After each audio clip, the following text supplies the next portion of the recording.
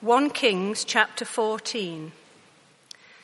At that time, Abijah, son of Jeroboam, became ill, and Jeroboam said to his wife, "Go, disguise yourself so that you won't be recognized as the wife of Jeroboam. Then go to Shiloh. Ahijah the prophet is there, the one who told me I would be king over his people. Take 10 loaves of bread with you, some cakes and a jar of honey, and go to him. He will tell you what will happen to the boy." So Jeroboam's wife did what he said and went to Ahijah's house in Shiloh. Now Ahijah could not see. His height was gone because of his age. But the Lord had told Ahijah, "Jeroboam's wife is coming to ask you about her son, for he is ill, and you are to give her such and such an answer. When she arrives, she will pretend to be someone else." So when Ahijah heard the sound of her footsteps at the door, he said, "Come in, wife of Jeroboam, why this pretense? I have been sent to you with bad news. Go, tell Jeroboam that this is what the Lord, the God of Israel, says. I raised you up from among the people and appointed you ruler over my people Israel. I tore the kingdom away from the house of David and gave it to you. But you have not been like my servant David, who kept my commands and followed me with all his heart, doing only what was right in my eyes. You have done more evil than all who lived before you. You have made for yourself other gods, idols made of metal. You have aroused my anger and turned your back on me. Because of this, I'm going to bring disaster on the house of Jeroboam. I will cut off from Jeroboam every last male in Israel, slave or free. I will burn up the house of Jeroboam as one burns dung until it is all gone.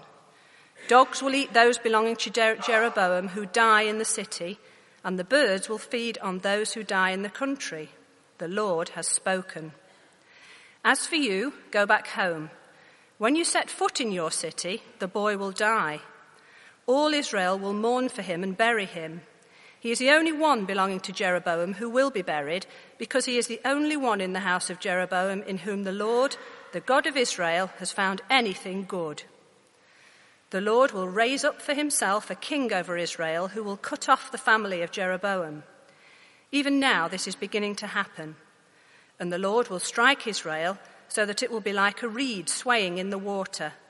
He will uproot Israel from this good land that he gave to their ancestors and scatter them beyond the river Euphrates, because they aroused the Lord's anger by making Asherah poles. And he will give Israel up because of the sins Jeroboam has committed and has caused Israel to commit.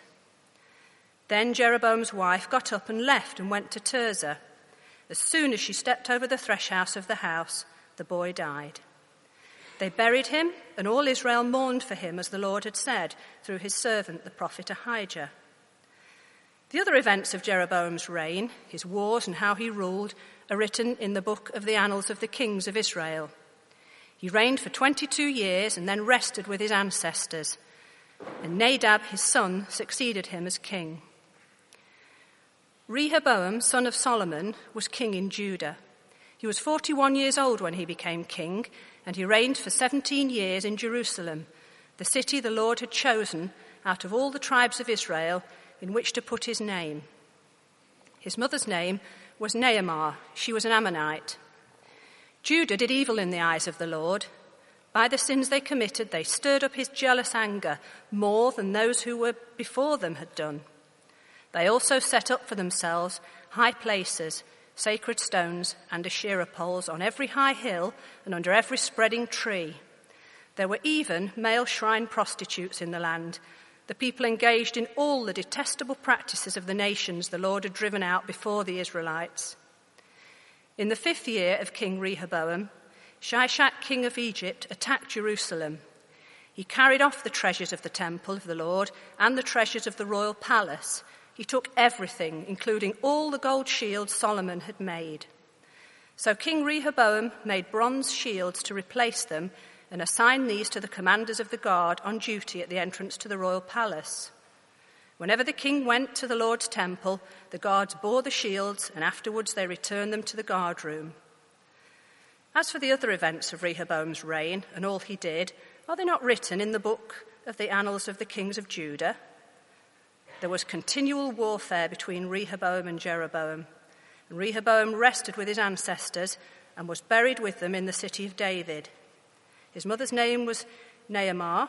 She was an Ammonite, and Abijah, his son, succeeded him as king. And over the page now, we'll carry on reading from chapter 15 and verse 25. Nadab, son of Jeroboam, became king of Israel in the 2nd year of Asa, king of Judah, and he reigned over Israel for 2 years. He did evil in the eyes of the Lord, following the ways of his father and committing the same sin his father had caused Israel to commit. Baasha, son of Ahijah from the tribe of Issachar, plotted against him, and he struck him down at Gibbethon, a Philistine town, while Nadab and all Israel were besieging it. Baasha killed Nadab in the 3rd year of Asa, king of Judah, and succeeded him as king. As soon as he began to reign, he killed Jeroboam's whole family. He did not leave Jeroboam anyone that breathed, but destroyed them all, according to the word of the Lord, given through his servant Ahijah, the Shilonite. This happened because of the sins Jeroboam had committed and had caused Israel to commit, and because he aroused the anger of the Lord, the God of Israel. This is God's word. Father, the Apostle Paul would tell us in 1 Corinthians 10, these things are written down for our instruction, for our warning, so that we may not run the race of the Christian life aimlessly, but live it in such a way that brings honor and glory to you. So, Father, we don't want to waste our lives. So help us understand this rightly, we pray. We ask in Jesus' name. Amen.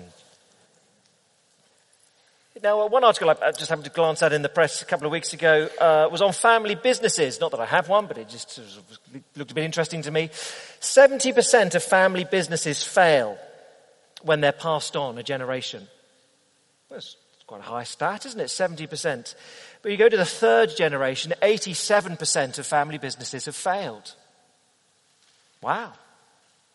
Now, of course, in one sense, there's some logical reasons for that.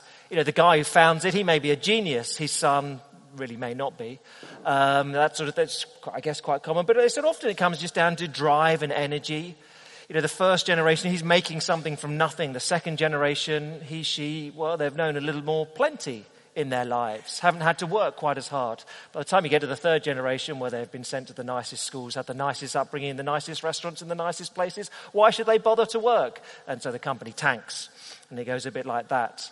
So whereas you've got the 1st generation is wise and hardworking and industrious, it just drifts through the generations. And if you have a family business, it doesn't have to be that way. It'll be the 13% that do well. But it's a bit like that when you come to this section of 1 Kings, which we're returning to after a bit of a break. If you drift away from wisdom, well, quite rapidly the whole thing unravels. Here, a nation unravels. If you were here in the autumn, we looked at 1 Kings chapters 1 to 11, which is really the reign of King Solomon. And it was magnificent. It's the real high point of the kingdom of Israel in the Old Testament. Solomon, the wisest man the world has ever seen, ruling over the greatest kingdom the world has ever seen. The nations come to hear him speak. The nations come to gasp at his treasury. It's magnificent. And yet, towards the end of his reign, he, rather than doing what he was told, to listen to the word of God, obey the commandments, to pursue wisdom, he starts to drift. And the generation after him, well, the kingdom is completely unraveling. I don't know what you'd say, unraveling faster than Manchester United after Alex Ferguson have gone, unraveling faster than the EU after a Brexit, whatever you want. But it's unraveling. It's unraveling. The whole thing is coming apart from its high point. But the problem here in Israel is not an economic one, really. It's not a sporting one. It's disobedience. Whereas once they had a king who listened to the word of God and was wise, the next generation do not.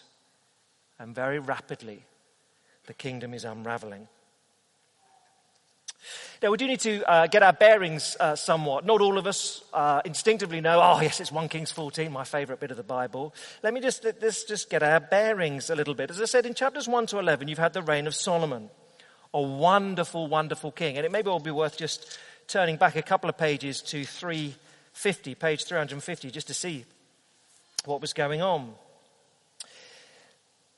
So chapter 11 and let me pick it up at verse 9.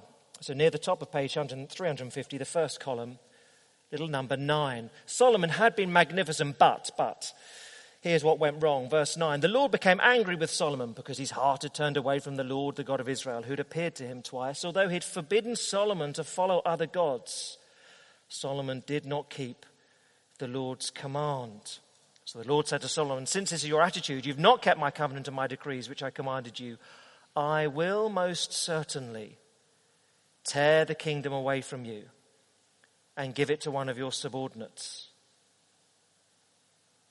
Nevertheless, for the sake of David, your father, I will not do it during your lifetime. I'll tear it out of the hand of your son.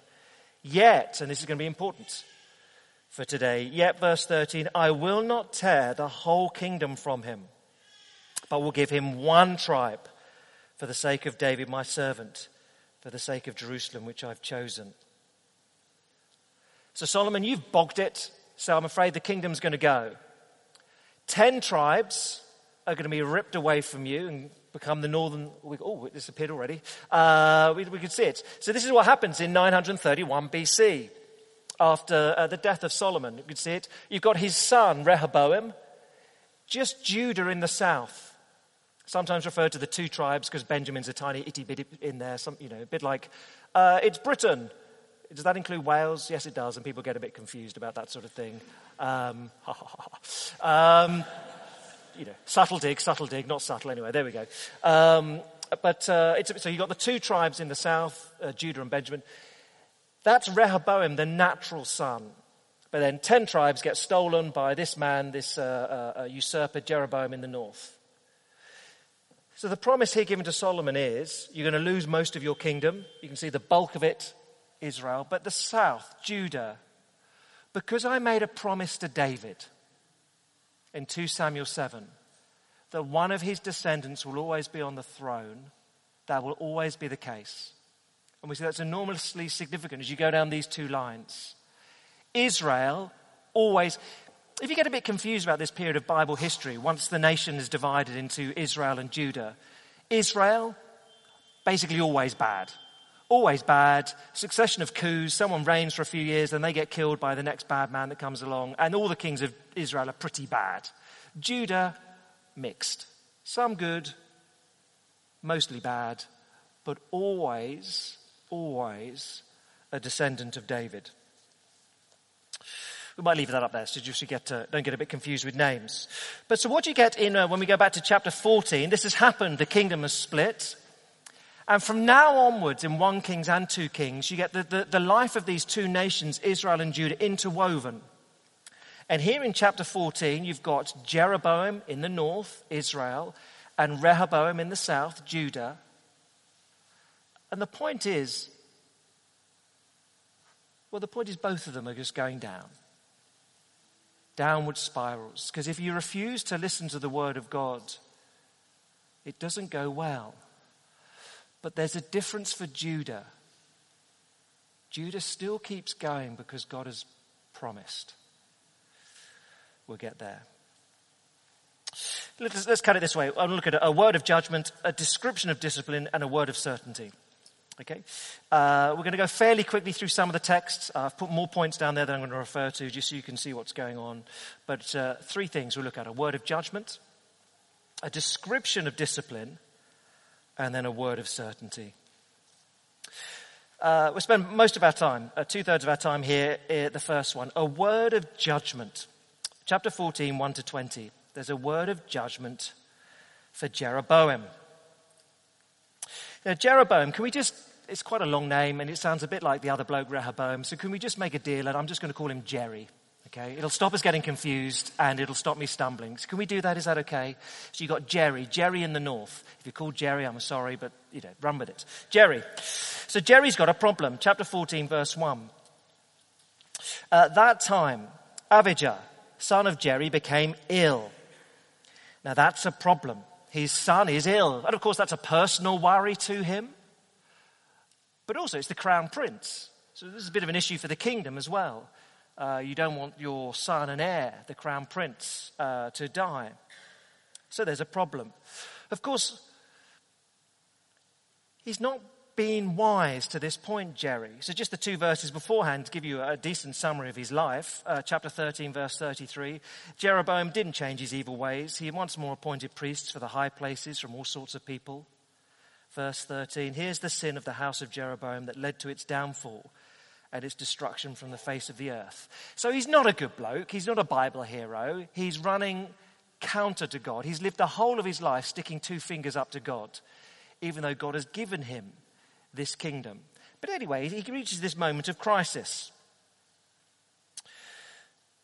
I mean, I don't need to turn to it, but back in chapter 11, God had said to Jerry, I will take you, I will give you all that your heart desires. You'll be king over Israel if you do whatever I command you and walk in obedience to me. But he's not done that. He's lived a life of folly. He completely ignored the Lord's commands, but now he's got a personal crisis.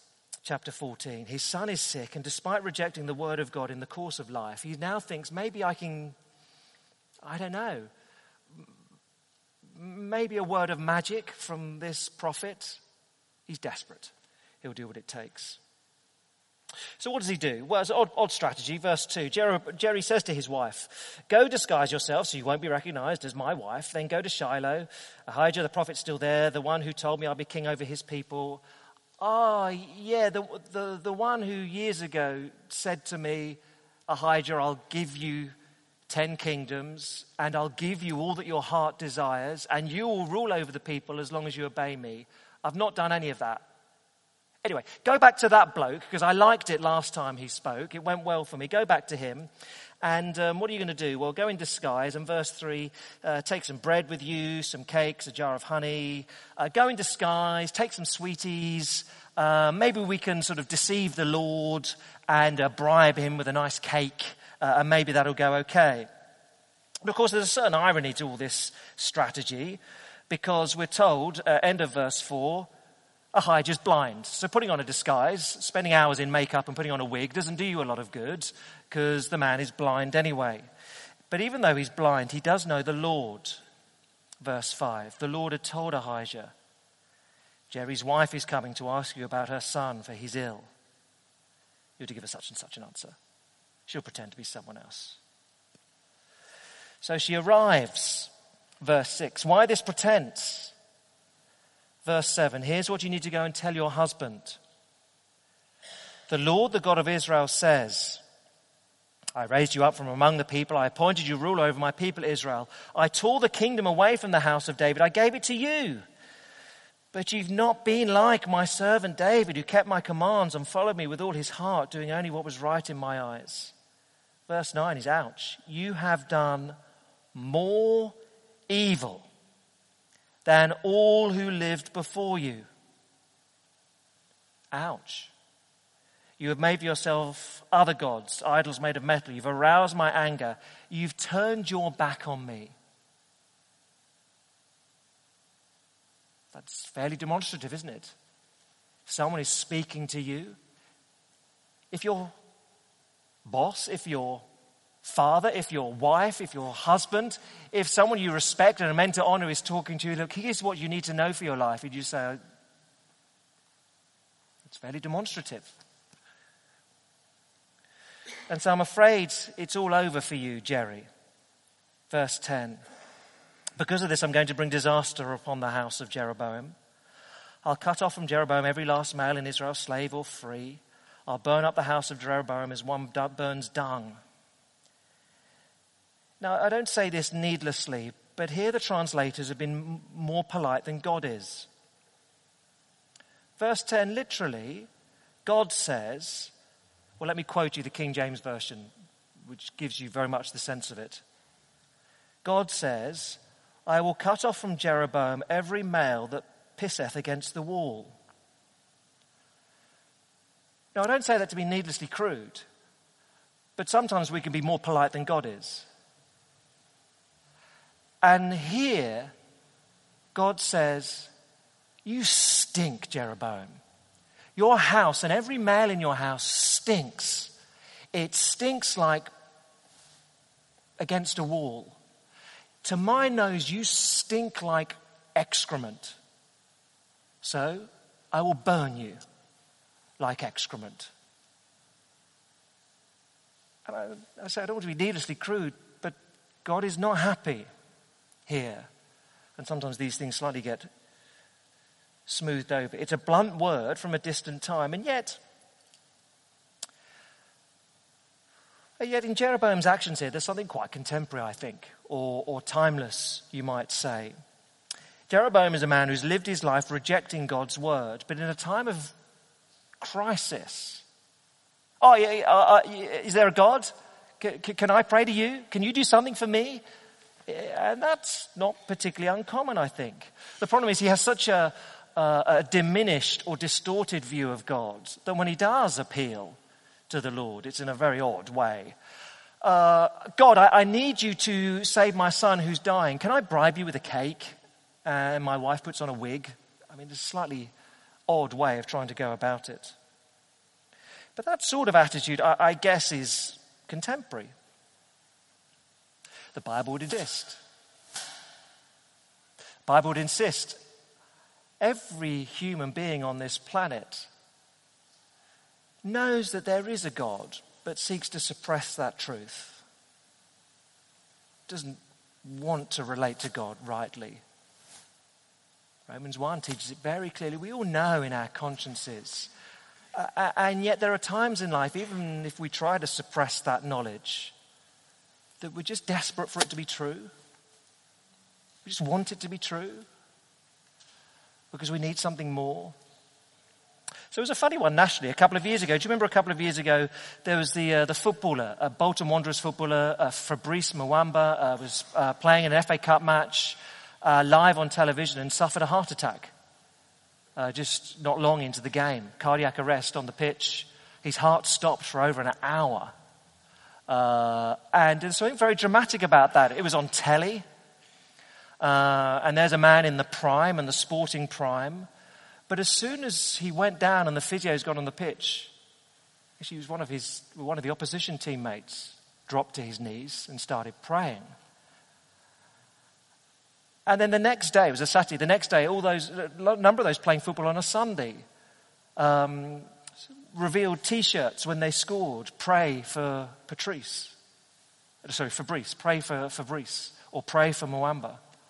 Even the Sun newspaper on the Monday had as its headline, pray for Fab. And it's one of those moments, it was quite eccentric in this country which really doesn't do God publicly. And you've got the largest selling newspaper saying, pray for this footballer. You've got all these footballers who, to my knowledge, none of them would profess any faith in God, still saying pray. Because in a moment of crisis, the knowledge that we suppress, there must be more. We're desperate to cry out to someone, it bubbles up. It happens here for Jeroboam. And yet I guess for those of us who are Christians, there's another sort of pertinent point here. We need to be wary of the same attitude that Jerry has to the Word of God.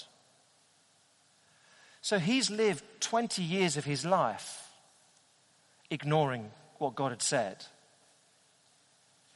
Here's a man who is, well, as one commentator put it, he wants the help of the Word of God in the emergencies of life, but not the rule of the Word of God over the course of life. I think that's a good summary. He wants the help of the Word in emergencies of life, but he doesn't want the rule of the Word in the normal course of life. And for those of us who are Christians, we just need to be wary of that. Day by day, whatever. Yeah, there's a God, yes, sure. And now I've got a crisis. Now I'm interested in you. Well, that's not faith exercised rightly in the God. That's somewhat contemptuous. It's entirely possible to bimble along in the Christian life, ignoring God's word, but crying out in times of trouble. And so I guess in part Jeroboam would say to you and me, what do you want to hear? Do you want to hear God's truth? Or are you just shutting that out?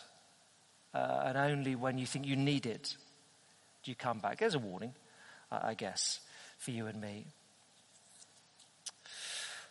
More briefly before we move on, there's a word of mercy here. It's interesting, verses 12 and 13. Although he's sick, Jerry's son, Abijah, ends up better than everyone else. Verse 12, as for you go back home, when you set foot in your city, the boy will die. All Israel will mourn for him and bury him. In fact, he's the only one belonging to Jeroboam who will be buried. He's the only one in the house of Jeroboam in whom the Lord, the God of Israel, has found anything good. Everyone else will be eaten up by dogs and birds in the street. A sign of being cursed. At least this one will be buried because there's something good in him. I take it that he's a believer. Something like Hebrews 11 verse 6. Without faith it's impossible to please the Lord. He's the only one who pleases the Lord. He must have had faith in some kind. Even in this horrible family, even in this despotic regime, it's still possible for individuals to exercise faith. Even in a nation under curse, still individuals who are genuine believers.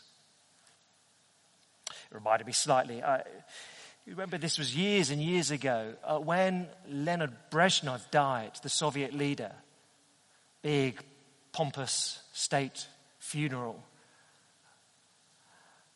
Full military parade. And yet just before the coffin was closed, his wife, very bravely, went up to the coffin, made the sign of the cross upon herself and then upon him. Shocked, horrific faces, horrified faces upon all the dignitaries there. It's very striking that to do something like that in a citadel of secular, hostile, atheistic, God-hating philosophy of the time. It's a very brave thing to do. Clearly she had some faith in a corrupt regime. And you get that. That's Abijah, apparently.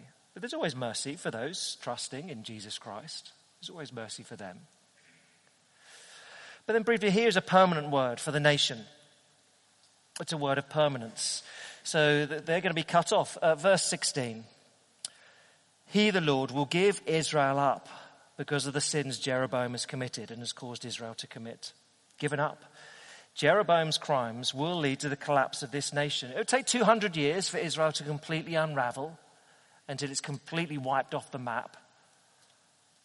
But it will happen because the word of the Lord doesn't fail. Now, you and I need to bear in mind there is no nation in the world today chosen like Israel was. Israel is unique in the whole of history. No nation today you can't say of any nation or a disaster befalling a nation, this has happened because of our rejection of the word of God. You just can't do that in the 21st century or the 20th century. Israel was unique in that regard. The church is the gathering of God's people now. And yet this verdict is sobering. And certainly for you and for me, the verdict upon individuals is sobering. So here's Jeroboam's life, verse 19. The other events of Jeroboam's reign, his wars, how he ruled, are written in the book of the annals of the kings of Israel. He reigned for 22 years, then he rested with his ancestors. Nadab, his son, became king after him. Oh, you want to know what Jerry did? Oh, you can read that over there. God doesn't care. GDP figures, he doesn't care. Infrastructure projects, he doesn't care. He won some victories, God doesn't care about that. Who cares about that? Was he faithful? No. That's what matters. And you get this little summary statement for all the succeeding kings.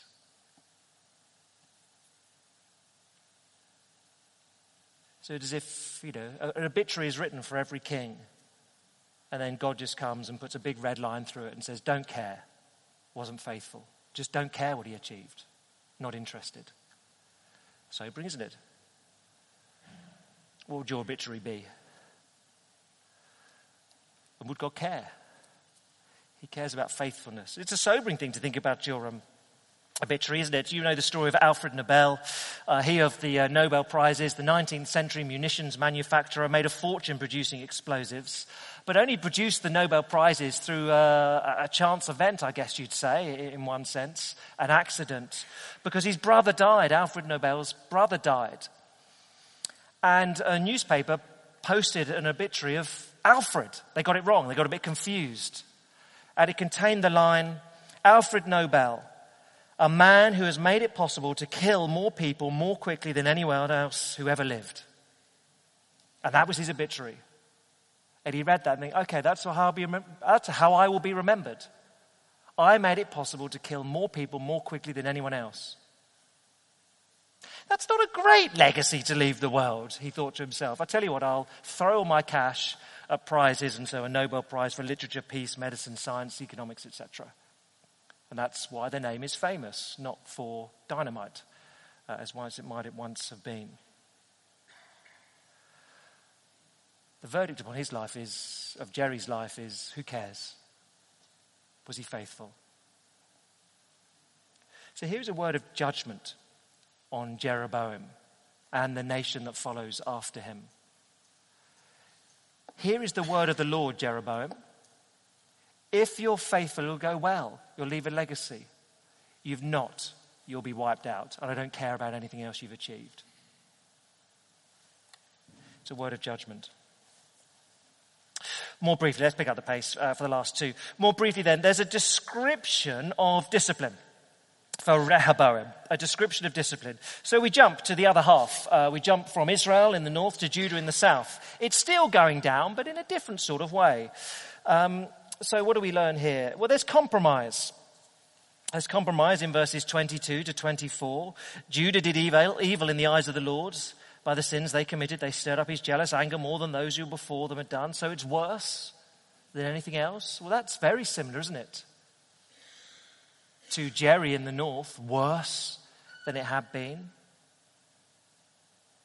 Verse 23, they also set up for themselves high places, stones, Asherah poles on every hill, under every tree. Verse 24, there were male shrine prostitutes, the people engaged in all sorts of detestable practices. It's not good. The people of Judah drifted with the culture around them into these pagan shrine prostitutes. They drifted with the culture around them and so logged on to Ashley Madison for their affairs and had adultery, and they drifted into casual sex rather than faithful.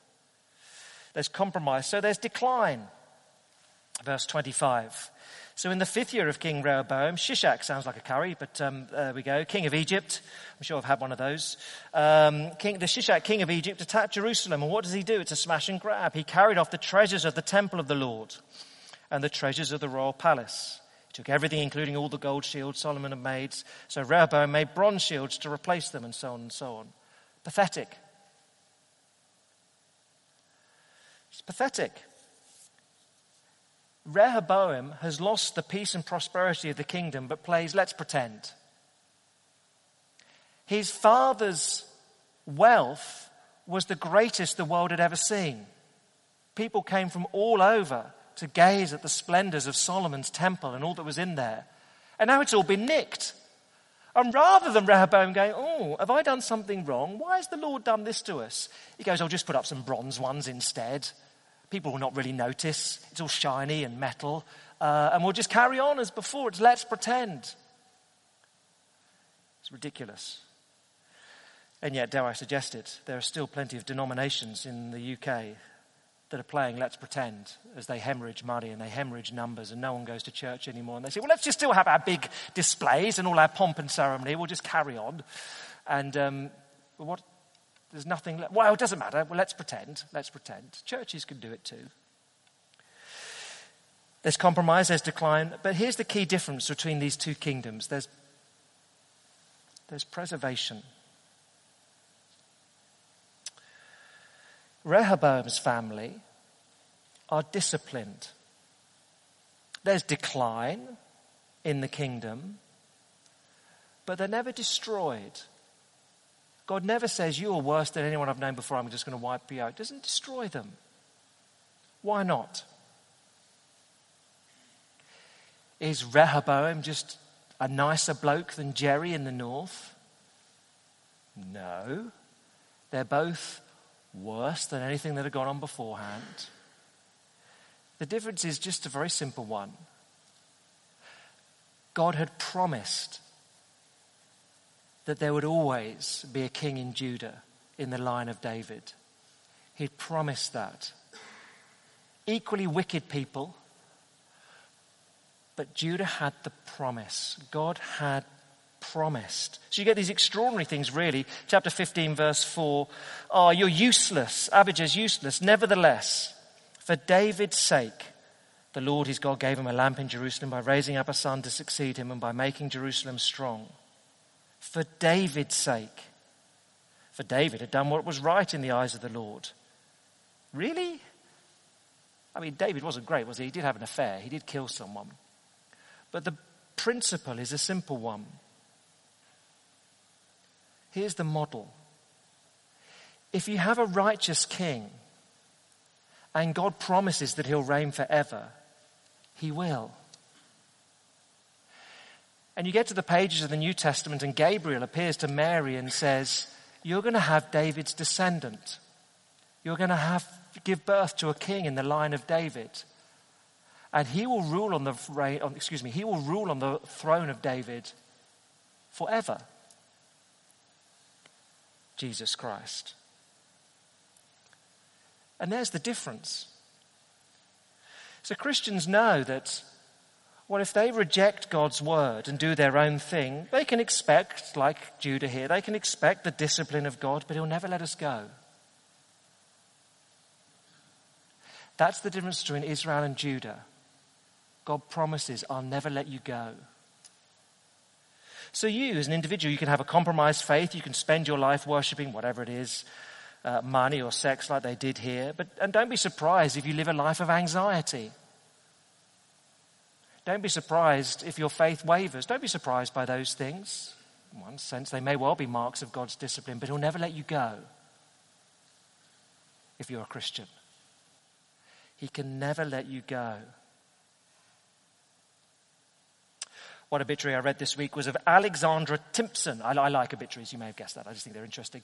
Alexandra Timpson, who no one has heard of, really, I don't suppose, for one moment. Alexandra Timpson, she married, had 3 children. In 1973, she answered an advert. It was just a newspaper advert for foster parents. That was how it was done in those days, somewhat unregulated. But there we go. And so despite that, they had her husband and 3 children.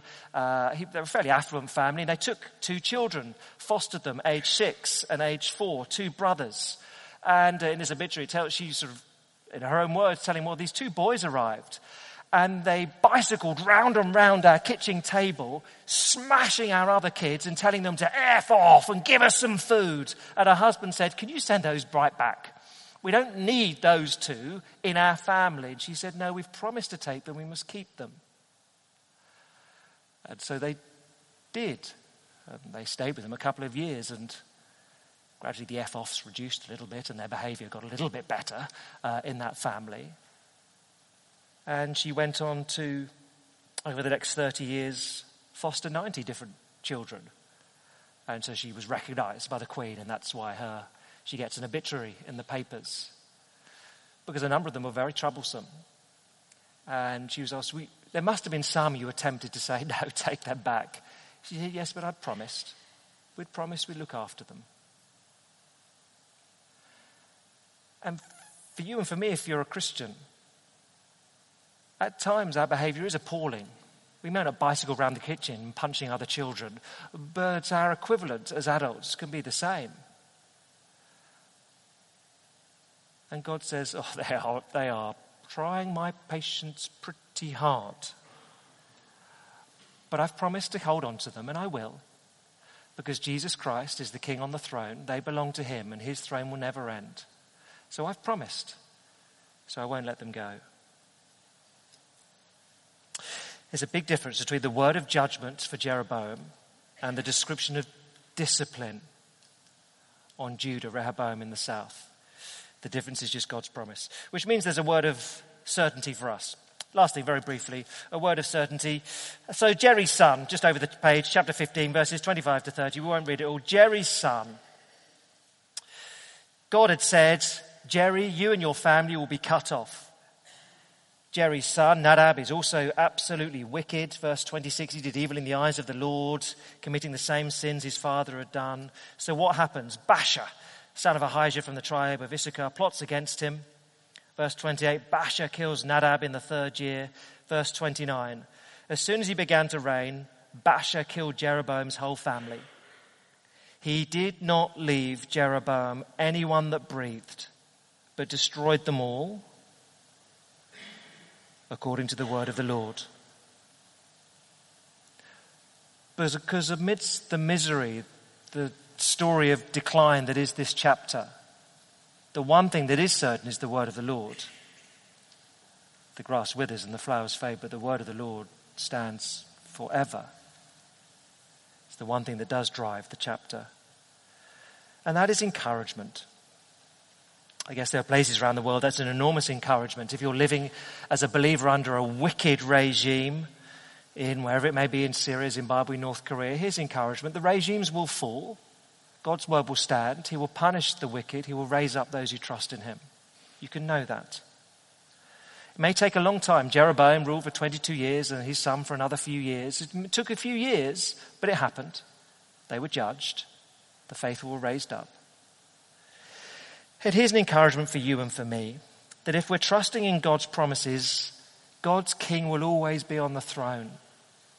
So here just in chapter 14, Jeroboam, Nadab, that's it.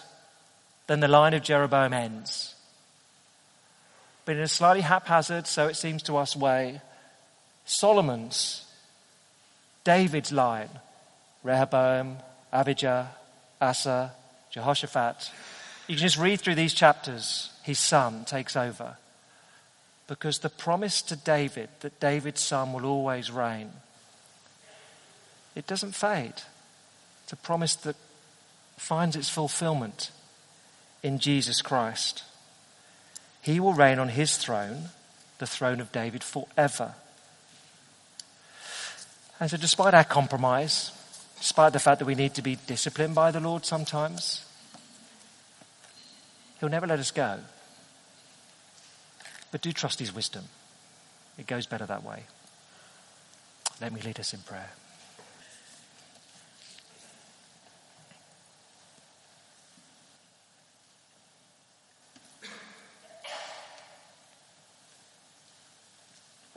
Our Father, we thank you for the promises that we have in Jesus Christ, that he will reign forever and that he will never let go those who trust in him. That we may have hardships, there may be times of discipline when we reject your word, but you'll never let us go. And we thank and praise you for it. And thank you that even in this dismal story of decline in 1 Kings 14, we see that. While Jerry and his family, they get wiped off because of your promises to never let David's king go. The others, Rehoboam and family, are safe. So we see even an echo there of the truth we see in the pages of the New Testament. You never let your people go. Your promises stand. And as one whose promises are trustworthy, would we listen? And would we trust you, looking to you for wisdom, not our own? Amen.